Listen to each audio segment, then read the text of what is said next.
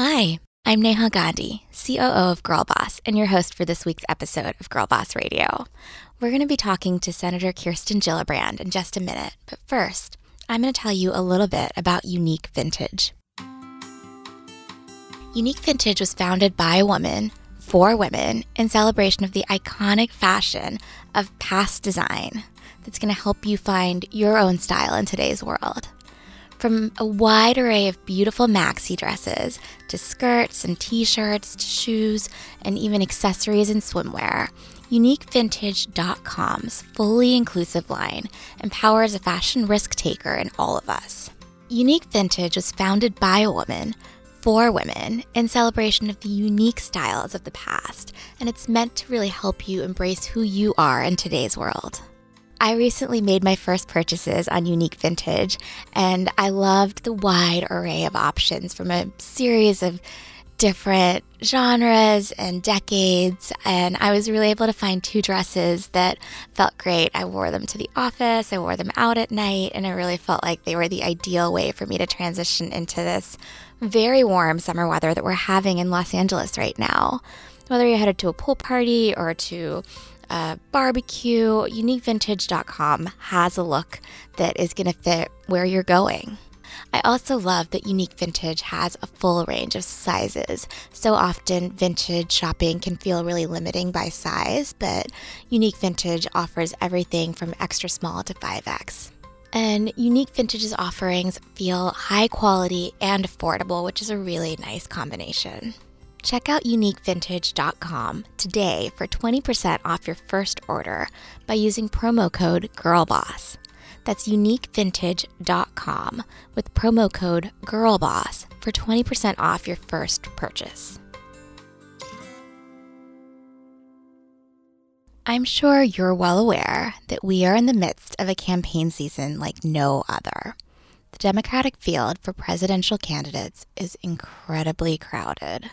And it can be hard to focus on what's going on. There is so much news coming out of each campaign that it's easy to feel fatigued. But there's a lot at stake here. And the good news is there's still plenty of time for all of us to learn about each of these candidates and what they're proposing in terms of policy. And that's why I'm really excited to introduce you to today's guest, Senator Kirsten Gillibrand from New York. It's Girl Boss's first interview with the 2020 presidential candidate. And it's a great one. We can't wait to bring you access to as many candidates as possible so you feel like you're getting all the information you need to make a really informed choice when you show up to vote. But to start us off, I want to tell you a little bit about Senator Gillibrand. She was born and raised in New York and comes from a family of amazing women who shaped politics and their local communities. She began her career as a lawyer and then pursued a path of public service. After working on other people's campaigns for nearly 10 years, she finally found the confidence to run for Congress herself in 2006 as an underdog, as a Democrat in a Republican district, and she won. Today, she's running for the presidency of the United States, and she has some sweeping ideas about the kind of reform she wants to propose. That includes protecting abortion rights, passing legislation that protects families, and combating the outsized influence of big money in politics. Here is a little bit of what Senator Gillibrand had to say about asking people for money. So I tell those first-time candidates, and for all your small business owners who are listening, you just have to tell people why you care and what the money's for. Because it's not really for you. It's for the cause you're trying to achieve. Welcome to Girl Boss Radio, the show for and about ambitious women, exploring the wins, losses, and insights learned on the winding road to success. During my chat with Senator Kirsten Gillibrand, we spoke about how she got the courage to run for office and how Hillary Clinton inspired her in more ways than one. We also talk about the details of her policy proposals, like the Clean Elections Plan to get money out of politics, and so much more. Here's our conversation.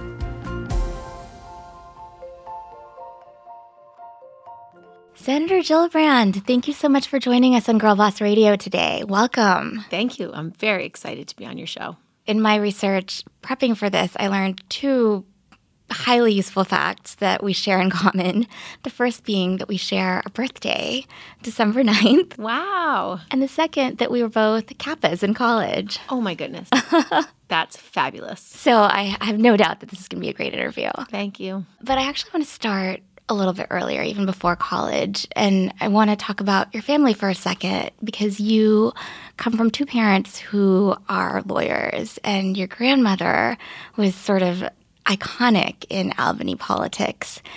Is there any part of this path that you've chosen that felt preordained because of where you came from? Well, my grandmother was definitely a role model. And growing up, she was certainly larger than life. And I loved how confident she was and how much she thought public service was important, and that politics was a way to be heard and to make sure your values were being represented. And so she really left a legacy in me as someone who really believes in the grassroots and believes in women's voices. Is there a piece of advice that she sort of passed on about her work as a civil servant that has really resonated with you? So most of the advice passed down from my mother and my grandmother was just by watching them. And so what I learned from my grandmother is that your voice does matter and that women's voices matter. And it doesn't matter if you want to do something that no one else has done before, because no one had did what she had done. Women weren't involved in politics, and they certainly had no power. And she just knew that if she organized women and got a whole generation of women to care about politics, that they could amplify their voices. When I decided to run for Congress in 2005, the legacy my grandmother left me was just I wasn't afraid. I was absolutely unafraid because she had done so many things as firsts that I didn't mind running when no one else had run and won in that district, in 40 years. And so I had confidence because she did things no one else did either. That's a really wonderful source of confidence. What was the first sort of lure into a life of politics after sort of that example that your grandmother had set? Because you went to law school at UCLA here in California, and then you worked in corporate law firms. Making that shift from corporate law into politics, how did you make that leap? Well, one thing was a aha moment for me was when I was a young lawyer in New York City. And I remember watching Hillary Clinton go to China and give her big speech about women's rights are human rights and human rights are women's rights. And I was so moved by what she did and so inspired. It just made me wonder, why wasn't I at that conference? And I realized pretty quickly that I wasn't there because I wasn't involved in politics as an adult. And so that was my aha moment to get off the sidelines and to get involved in politics. And so from that moment on, I just got more and more involved in working on people's campaigns, helping candidates for governor and Senate and president, and even local office. I helped a local state Senate race as one of my first races. And the more I got involved, the more I was excited about it, and the more I decided I really needed to do public service as my job. And I really sought to get out of the big law firm and find that path. And I eventually did, and I winded up running for office in 2005. What was the first step you took? I guess the first step is saying, aha, I want to make that leap. I'm going to do this. So I called a friend who was involved in politics, and specifically her mother. And her mother said, join this new women's group in New York City. It's called the Women's Leadership Forum. And it was just an arm of the Democratic National Committee.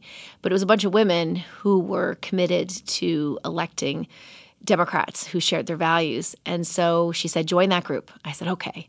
So I called up the lady in charge of the group and said, I want to join. And she said, well, you just have to write a check for $1,000. And I thought, oh my goodness, that is a lot of money.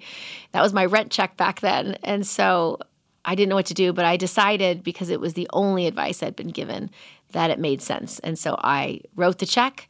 And the first big meeting I went to was at a fancy club called the River Club in New York City. And Hillary Clinton was the speaker. And she was giving this great speech about why being involved in politics matters. And I remember standing at the back of the room, and she said these words. She said, decisions are being made every day in Washington. And if you're not part of those decisions and you don't like what they decide, you have no one to blame but yourself. And for whatever reason, I felt she was talking directly to me. So I started to sweat and began to think, oh no, she's asking me to run for office and I'm not ready. And so I started to sweat. And I started getting anxious and thought, I need to, I don't know, get involved. And so I started working on campaigns. And over 10 years, I eventually developed the confidence to run myself. Oh, wow. That was a 10-year process. 10 years. Well, young women, oftentimes we're our own worst enemies and we doubt ourselves. And I had to get to the point where I knew that I was tough enough, smart enough, capable enough to run. Some of our male colleagues, they're born knowing they can be president or anything else for that matter. But women, sometimes our crisis of confidence comes first from ourselves. And I was no different than anybody else. And so it took me a full 10 years of helping other people get elected before I felt confident that I could run and win. And then when I did run, it was in my home district of upstate New York, which actually happened to be a 2-to-1 Republican district. So my chances of winning were very small, but I still won. I still can't believe that when I think back about that race. But it was an interesting race because my opponent, which is one of the reasons why I'm going to beat President Trump, is my opponent never took me seriously, and he tried to demean me and dismiss me. He said things like, she's just another pretty face. And I, of course, said thank you. But then I talked about what I was for and why I thought our troops needed to get out of Iraq and why that was not a strategy to defeat terrorism. And I talked about why healthcare should be a right and not a privilege. It actually ran on Medicare for All as a buy-in, so people could buy in at 4 or 5% of their income to create competition with the private insurers to offer at least one not-for-profit public option. And so even though it was a very Republican district, I ran on pretty progressive issues, and I still won. I want to actually take a step back to that 10-year period, because that's such a real thing, that idea of, what you were doing really was like doing diligence on the job and saying, I'm learning everything about doing this work from the periphery. Yes. But there is another piece that's like, how do you cultivate that confidence in yourself? Because there has to be some moment where you've done enough diligence and you say, all right, I've got this. Yeah. I'm going to go win something. Yeah. So it helps having role models. During that 10-year period, Hillary Clinton decided to run for Senate. I got to watch her. I'd go to her events. I'd listen to her stump speeches. I'd listen to the answers to the questions she was asked. And the more campaigns I got involved in, the more I could start imagining, I could have answered that question. I see how she handled that. I think I could do it this way. And so you begin to see yourself doing the job. That's why role models, as a lot of women know, are so important for our career paths. If we can see somebody do it, it's less intimidating. It's less frightening. It's also why mentors and sponsors matter so much, because when you can have someone who's giving you advice when you need it, someone who, maybe gives you a hand up, it really makes a difference. And I think for women, we do particularly well when we have a sponsor or at least a mentor to help us navigate our career choices. I mean, you actually worked on Hillary's Senate campaign as well, right? I did. And she's been a supporter of yours. What are the things that you've learned from her, both good and bad, right? What are the things that you've learned that you want to emulate and the things that you maybe saw that didn't work for her campaign, particularly as you think about your bid for the presidency, that you're like, okay, standing on the shoulders of giants, so much of that is about what do you take and what do you not take? Yeah. So I do think all of us who are running, particularly the women candidates, are standing on Hillary's shoulders right now. She did achieve 65 million cracks in the highest and hardest glass ceiling, and she actually won the popular vote. So she did a lot right. I mean, to win the popular vote by 3 million votes just shows she ran a strong campaign, and she certainly, in my opinion, was the most qualified, capable person ever to run for president ever. So I loved, what she put out there in terms of herself and how much confidence she had and how much she believed in herself and always had a strong vision for America. And so that has given me confidence to know that I also have a strong vision for America. And I want to have healthcare as a right, not a privilege. I want to fix our public schools. I want to have debt-free college. I know how to get to a stronger economy and better job training to deal with underemployment and to support our unions and support workers. So I have a lot of strength in my vision. But I also have the benefit of 10 years working in the Senate of actually getting things done. I've been able to pass dozens of pieces of legislation over my 10 years, even 18 bills in the last Congress with the Republican House, Senate, and President signing. I don't think President Trump knows he signed 18 of my bills, but he certainly did. And so I really have the experience now and the confidence that I can actually bring the country back together. I truly believe that we need a president who can heal this divide President Trump's created. He's divided us on every racial, religious, socioeconomic line, and he's really, I think, undermined the moral fabric of our country.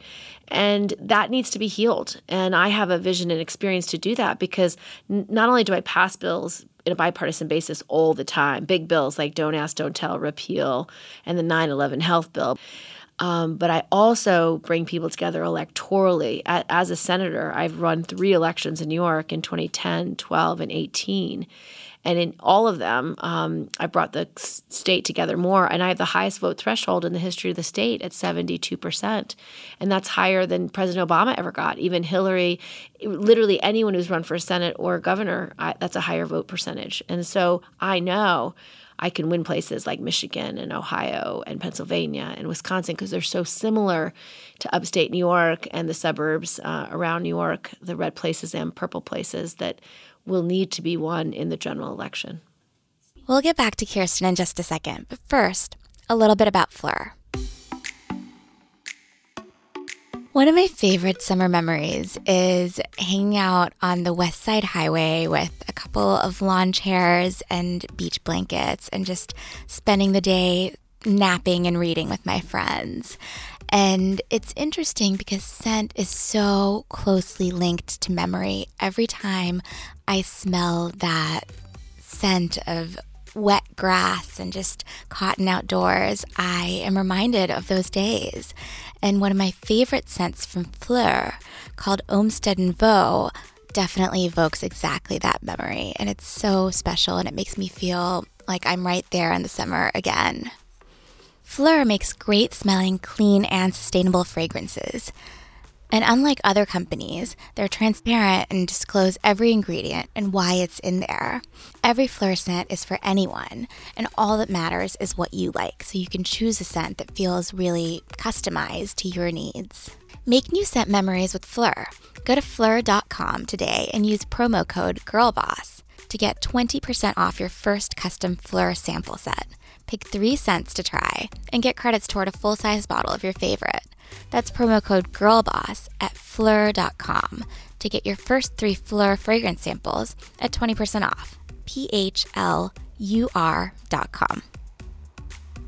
Now back to my conversation with Senator Gillibrand. Speaking of some of those red and purple places, there was a story in the New York Times this weekend about, a small town in Ohio where, they hadn't gone Republican since 1972. They'd voted for Obama, and then they voted for Trump this past go-around because it's an auto plant town, and the auto plant just closed this past year. And those people are now looking around and they're saying, I don't know what to do. I don't feel like the old way was working. I don't feel like this new way is working. I don't know what the way forward is. What is your recommendation for the way forward? How would you, as president, help those people and connect with those people? Yeah. So the most important thing is people want to earn a living. They want to protect and provide for their family. Everyone loves their kids. And so you need to take on the special interests in Washington that make a strong economy impossible. Every time we want to do something like healthcare is a right, not a privilege, it's the insurance companies or the drug companies that are standing in the way. When you want to have a Green New Deal and clean air and clean water, it's the polluters, fossil fuel industry that stands in the way. And so there's this corruption and greed that's pervasive in Washington that goes to the root of all the problems. And so most people feel very left behind and feel like both Democrats and Republicans are beholden to these special interests. So the first thing you need to do is take on the special interests. And I'm actually fighting for publicly funded elections. So getting the money out of politics as your first step. restoring voting rights as your second step, and then returning the power of our democracy into the hands of the people, showing up, going to town halls in all the states, meeting with people in every district. But in terms of the economy specifically, the most important thing we have to do is start rewarding work again, which means a couple of things to me. It means a living wage, making sure we start at 15 and index it to inflation. It means supporting our unions, supporting the right to organize, to collectively bargain, supporting card checks so it's easier to unionize, and fighting against right-to-work states that are making it harder to organize. And then third, really drill down on training, job training. And so I have an ambition of full employment to actually tackle underemployment and unemployment through job training, using the community colleges, the state schools, the not-for-profits, and the apprenticeship programs that exist that are already doing pipeline training right into jobs that are available in the industries that somebody wants it and also in the region they want to work. So I would fund that. I would make it a presidential priority to fund guaranteed job training for jobs for anyone who feels underemployed or unemployed, and then make sure that training is linked directly to jobs available in industries. Now, let's take a tough issue like manufacturers of cars, the example you give from Ohio.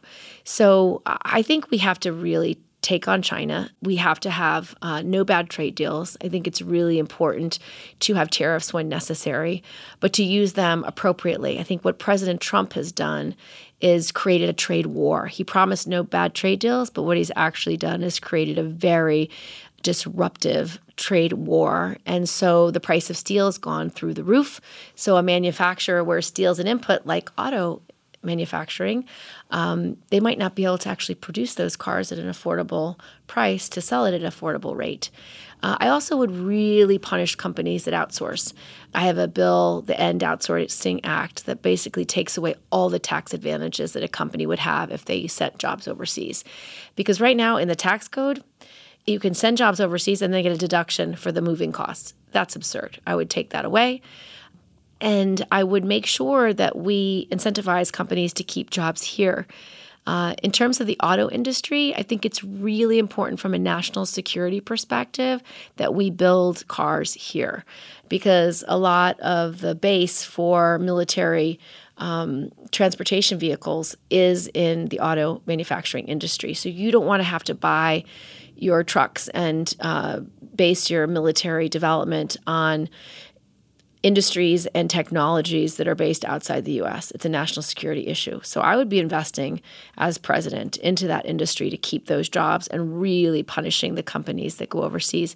The one thing President Trump's unwilling to do is to stand up to the banks, his bankers. Like, he's unwilling to stand up to Wall Street. He's unwilling to stand up to the wealthy and the political elite. His tax cut, I mean, it was a giveaway to the wealthiest Americans, and it barely helped the middle class. So I would unwind those tax cuts and leave in place the middle class ones and then build on those. But I would start by rewarding work and really focus on keeping American manufacturing, keeping made in America in America. A lot of the things that you're talking about cost money. And I think you're alluding to some of this with how you're talking about Wall Street, but where does that money come from? A couple places. So the first is the $1.5 trillion of tax cuts. Probably only a few $100 billion at max go to the middle class. So you're going to at least claw back about $1 trillion of that. So that's money you can invest in job training. I would also do a transaction tax, and there's only 2 Democrats running for president that support that. And it's pennies on the dollar, pennies. And it's such a small amount of money, but it raises a great deal of revenue, about $77 billion a year. So I would do that as a way to invest in job training and rewarding work. I want to talk a little bit about your sort of process so far and what it's like to run for president. Do you ever sort of go to bed at night and think to yourself, this is surreal, I'm running for president, or are you so in it? I do, and I feel very blessed and very grateful that I have the opportunity to do so. And I do thank my mother and my grandmother for giving me courage and giving me that never give upness and that determination to do what's right, even when it's hard, especially when it's hard.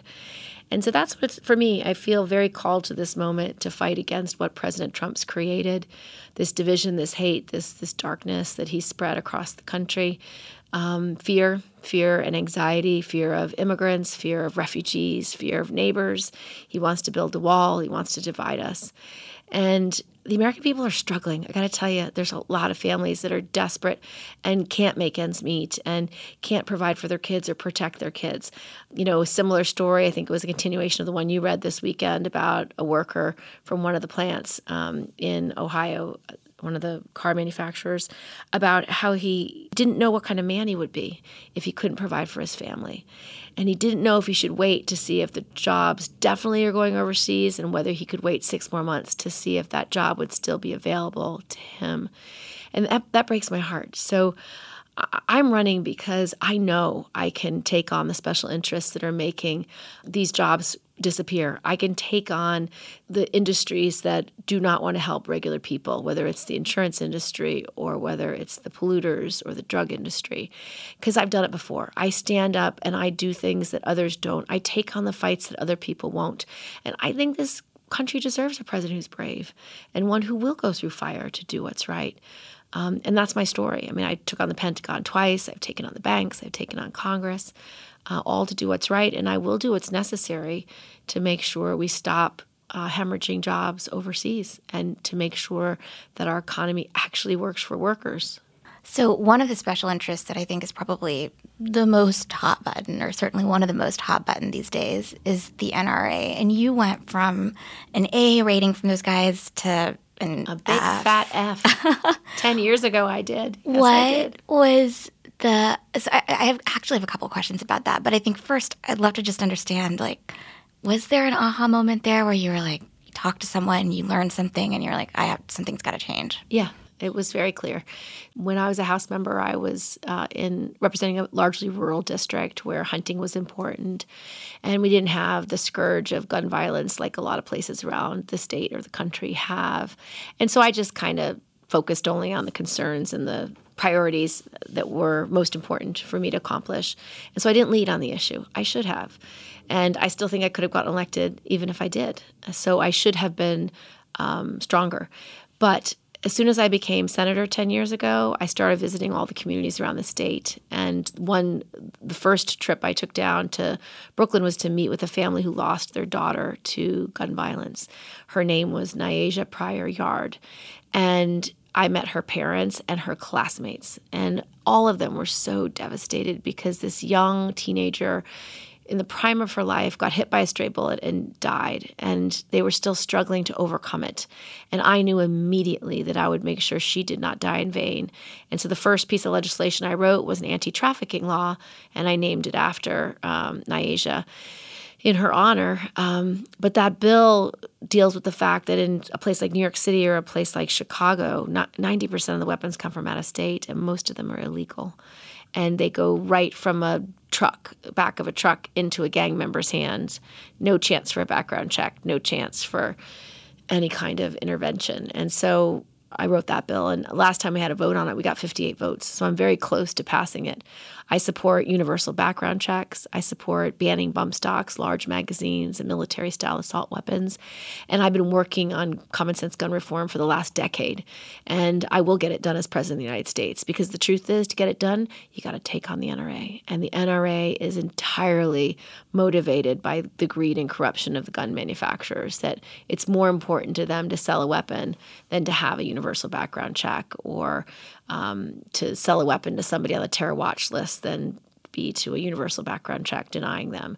Or the NRA opposes the Violence Against Women's Act because they want to make sure they can sell that weapon to any person who has a criminal conviction for violent crimes, or who has a restraining order against them. Like, it's just very disturbing. And so you need to go after the root of the corruption, and that's the greed that dominates the gun manufacturers and the NRA. Something that I was really stricken by in hearing you talk about this issue in the past is that you did look backward and you used the words, "I was ashamed," when you talk about sort of some of your previous positions. And that, I thought was so profound because you almost never hear politicians use words like that. There's a level of vulnerability there that feels really rare. Yeah. I think, you need humility to be able to develop wisdom. And wisdom is something you can develop over time if you listen, if you learn. And I think, for America, it is far better to have an elected leader who will admit when they're wrong and learn and grow than someone who never admits they're wrong, like President Trump. He would never say he got something wrong or that he needed to learn something. And that makes him a weak leader. It actually makes him someone who lacks wisdom. So I think humility is necessary. It allows you to serve others first before yourself, and it allows you to develop wisdom. And I think it's really important for our next president to have. I love that so much. But at the same time, on a human level, that speaks to me, and it feels exactly right. And of course, that's how it should work. But there is this other sort of part of this voice in my head that says, oh, but Democrats are always apologizing. And it doesn't feel like President Trump doesn't apologize for anything. And it kind of feels like he's Teflon as a result of it. Is there any part of you that worries that leading with humility, that leading with doing what you believe is the right thing is potentially going to be politically damaging? No, I think President Trump is a leader who's damaged our moral fiber as a country. I think he's damaged our character as a country. He refuses to lead on the world stage. He walks away from the Paris Global Climate Accords, is now doing anti-science in his administration. He's someone who wants to breed fear and division. And one of the reasons why I'm running for president is because I know how morally wrong that is. And I will go through fire to do what's right. And I will stand up to him. I'm the senator who's voted against him the most of any other candidate for president. I've stood up to him, and I've stood up to other special interests. I've stood up to my own party when they're wrong. And so we need a president who's brave, who will do what's right, and who will recognize that just because he has an advantage, because he's lying all the time, I don't want that advantage. It is not necessary, and I think the American people are smart, and they will see through it. They're already seeing it. The fact that we just flipped the House of Representatives because 120 bold women ran for Congress and won. The most diverse class ever, the youngest class ever, the first 2 Muslim American women, the first 2 Native American women, lots of women of color who come from very different backgrounds. And the reason they won is because they were passionate, they believed to their core, they were doing something important that's right, and they inspired the voters. And so I think inspiration is such a more powerful thing than fear. And I will be the inspirational president, not one who rules by fear. We'll get back to my conversation with Senator Gillibrand in just a minute. But first, I'm going to tell you a little bit about ZipRecruiter. We all know that ZipRecruiter is an amazing resource for finding the ideal candidate for any job you're trying to fill. But what I recently learned, which kind of blew me away, is that it's actually a really great place to find your next move as well when you're on the job search. Think about it this way. What if you had your own personal recruiter to help you find a better job in those moments where you're like, I don't know, I think I need to move on? Now, ZipRecruiter's technology can help you do exactly that. Just download the ZipRecruiter job search app, let it know what kinds of jobs you're interested in, and its technology starts doing the work for you. The ZipRecruiter app finds jobs that you're going to like, and it puts your profile in front of employers who may be looking for someone exactly like you. If an employer likes your profile, ZipRecruiter lets you know. So if you're interested in the job, then you can apply after already having a sense that they're interested in you. You guys should all download the free ZipRecruiter job search app today and let the power of technology work for you. Don't wait. The sooner you download the free ZipRecruiter job search app, the sooner it can help you find a better job. And now, back to my conversation with Kirsten. So I was reading this just this weekend, I think, about there's the Washington Post piece that, dissects your campaign and thinks about what, potentially is the biggest challenge for you. And their takeaway was your biggest issue is visibility. Do you agree with that? How do you think about the strategy of the campaign? So I know that this is a marathon and not a sprint. And if you look at all the past elections of Democrats, the last several ones, the front runner was not ahead. The front runner today was not the one who won. So there's lots of opportunity to grow support over the next several months. And so that's why I'm taking this campaign directly to voters. I was just in Iowa. It was my 5th trip. I brought my son Henry and my husband Jonathan. They went RV shopping. We're going to have an RV in Iowa. We're going to go at least 3 weeks this summer. It's going to be a blast. And I know that I can persuade voters just one-on-one, because that's how I won all my electoral victories in New York. And it's why I outperformed anyone ever historically, because I spend more time in all places, the red places, the purple places, and the blue places, because I talk to everybody. And you need to listen to everyone, and you need to find common ground and find solutions. And that type of public service is actually what the country desperately needs. And so I'm restoring that democracy right into the hands of the people. And I know that people are smart. So I've got time. And so my job is to just be campaigning, talking to people about what I care about. The fact that you've let me come on this podcast is a total blessing, because I can talk to your thousands and thousands of listeners about their voices and why their voice matters, and asking them to get involved in my campaign and go to KirstenGillibrand.com and support me, because the truth is my voice is their voice. And if they want my voice on the debate stage, I still need to earn my way there, and their support allows me to get there. So I'm just going to keep asking for help from people who are like-minded, and I think good things will happen. So that's a great segue into something I wanted to touch on, which is there's like a funny rule about getting on the debate stage. It's you have to have a certain number of donors in order to qualify, right? 65,000? Yeah, you can. I'm qualified by polling. So out of 22, 23 candidates, I'm around number 10 in the polling. So I'm doing fine. But if 20 candidates qualify by polling, then they go to the next test, which is the 65,000. So to guarantee my spot on that debate stage, I need 65,000, and we still have a little more to go. So having your listeners even send $1 makes a big difference. And I want to ask about that sort of concept of fundraising, because, you know, unless you're raising money from venture capital, you're basically asking people who probably don't have that much money to fund your campaign for the presidency, to fund your business, to fund whatever it is. I think that there are a lot of women who go out into the world and who are listening to this show who need to raise money. How do you think about that process? How do you think about the right way, or sort of the most effective way to ask people to donate? So I help a lot of first-time candidates. I started off the sidelines, which was a call to action to ask America's women, number 1, to vote, number 2, to become advocates, number 3, to run, and then if you weren't prepared to run, to help a woman who was running, who shared your values. And so I tell those first-time candidates, and for all your small business owners who are listening, you just have to tell people why you care and what the money's for. Because it's not really for you. It's for the cause you're trying to achieve. So when I'm talking to a candidate, I say, it's not about you. You're the one who wants to have national paid leave. So ask the money so that you can accomplish national paid leave. And then it opens up a door for that woman, because then she realizes, yeah, I do care about that cause, and that is why I'm running, and I can ask for that. So I would say that to your small business owners, you know, you're trying to accomplish something. You're trying to sell an idea, sell a service. You're trying to broaden a conversation. That's valuable to you, and there's a reason why you want to do it. So you're asking for investment because of that.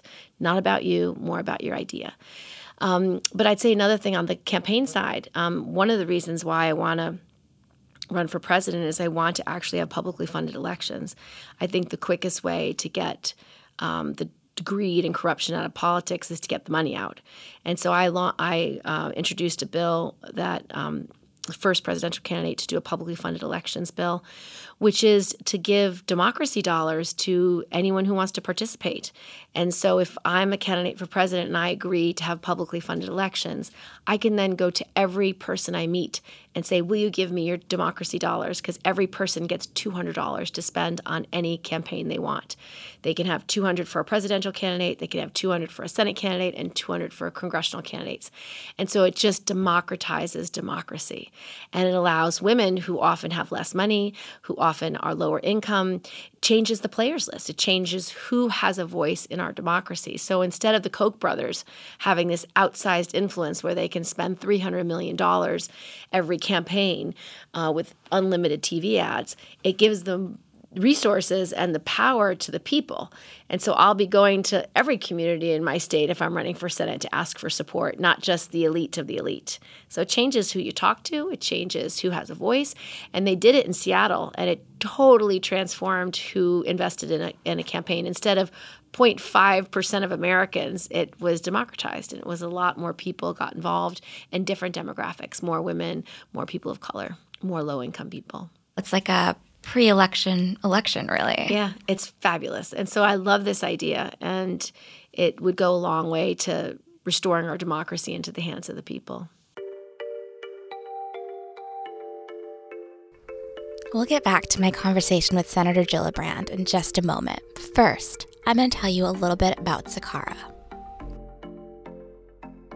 One of my big goals for this year was to become a person who eats breakfast consistently every day, high protein, something that really starts my day right. And something that's been really helpful with that has been ordering Sakara. Sakara makes organic, ready-to-eat meals with nutritious and delicious plant-based ingredients that are designed to help you look and feel like your best self. For me, that's amazing because I'm a vegetarian and because I'm a little bit lazy. So I love that Sakara has these meal programs for breakfast, lunch, and dinner that are delivered right to my door, ready to eat, and they go anywhere in the US. Their meals are specifically designed to enhance your energy, which is something that's a high priority for me. They also improve digestion and help with any of your sort of diet and nutrition goals. And the menu of chef-created dishes changes weekly, so you never get bored. You never feel like, oh, I've tried this, I don't want to do it again. Plus, you get probiotics and teas and support from a certified health coach to help you stay on your nutritional plan. And right now, Sakara is offering our listeners $60 off their first order when they go to sakara.com/girlboss. That's Sakara, SAKARA.com/girlboss to get $60 off your first order. Sakara.com/girlboss. Let's get back to my conversation with Senator Gillibrand now. I want to ask a little bit about abortion because obviously we're talking about that a lot of late. And I think that, for me on a personal level, when I read about heartbeat bills or the abortion ban in Alabama, and you hear about the architect of that bill saying things like, removing rape and incest exceptions being about, well, if you're not going to go all the way, what's the point, right? Like at that point, they're not talking about human life. They're talking about something that doesn't touch a person. And that feels personally demoralizing. Yeah. And I'm just curious. I know you've been really vocal about abortion and about sort of a woman's right to choose. And you have really a whole sort of suite of policy proposals around it. But on a personal level, how do you sort of face that? Yeah, so I see it as a broad-based, all-out attack on women's human rights. Because to be able to have autonomy over your body, to be able to have agency over your body and your health and your physical nature is a basic human right. And they're trying to undermine those rights by criminalizing medical decisions, criminalizing medical care, and trying to take away women's basic civil rights to make their decisions about their bodies. Women should be able to decide when they're having children, how many children they're having, under what circumstances they're having children. And under the Alabama law and the Georgia law, and 30 states have tried to do laws banning abortion or undermining abortion. And it's an all-out attack on women. So I think if this is a fight that President Trump wants to have with America's women, it's a fight he will have, and it's a fight he's going to lose because women are not going to stand for this. We just flipped the House because we were angry enough to get out to vote and run for office. If he tries to take away our basic reproductive freedom, he will lose the presidency as well. And then, I mean, to follow on to that, today there was the Supreme Court ruling that came down on Box versus Planned Parenthood, and there was a particularly challenging opinion that came from Justice Clarence Thomas, where he basically was suggesting that abortion is a tool of racial eugenics.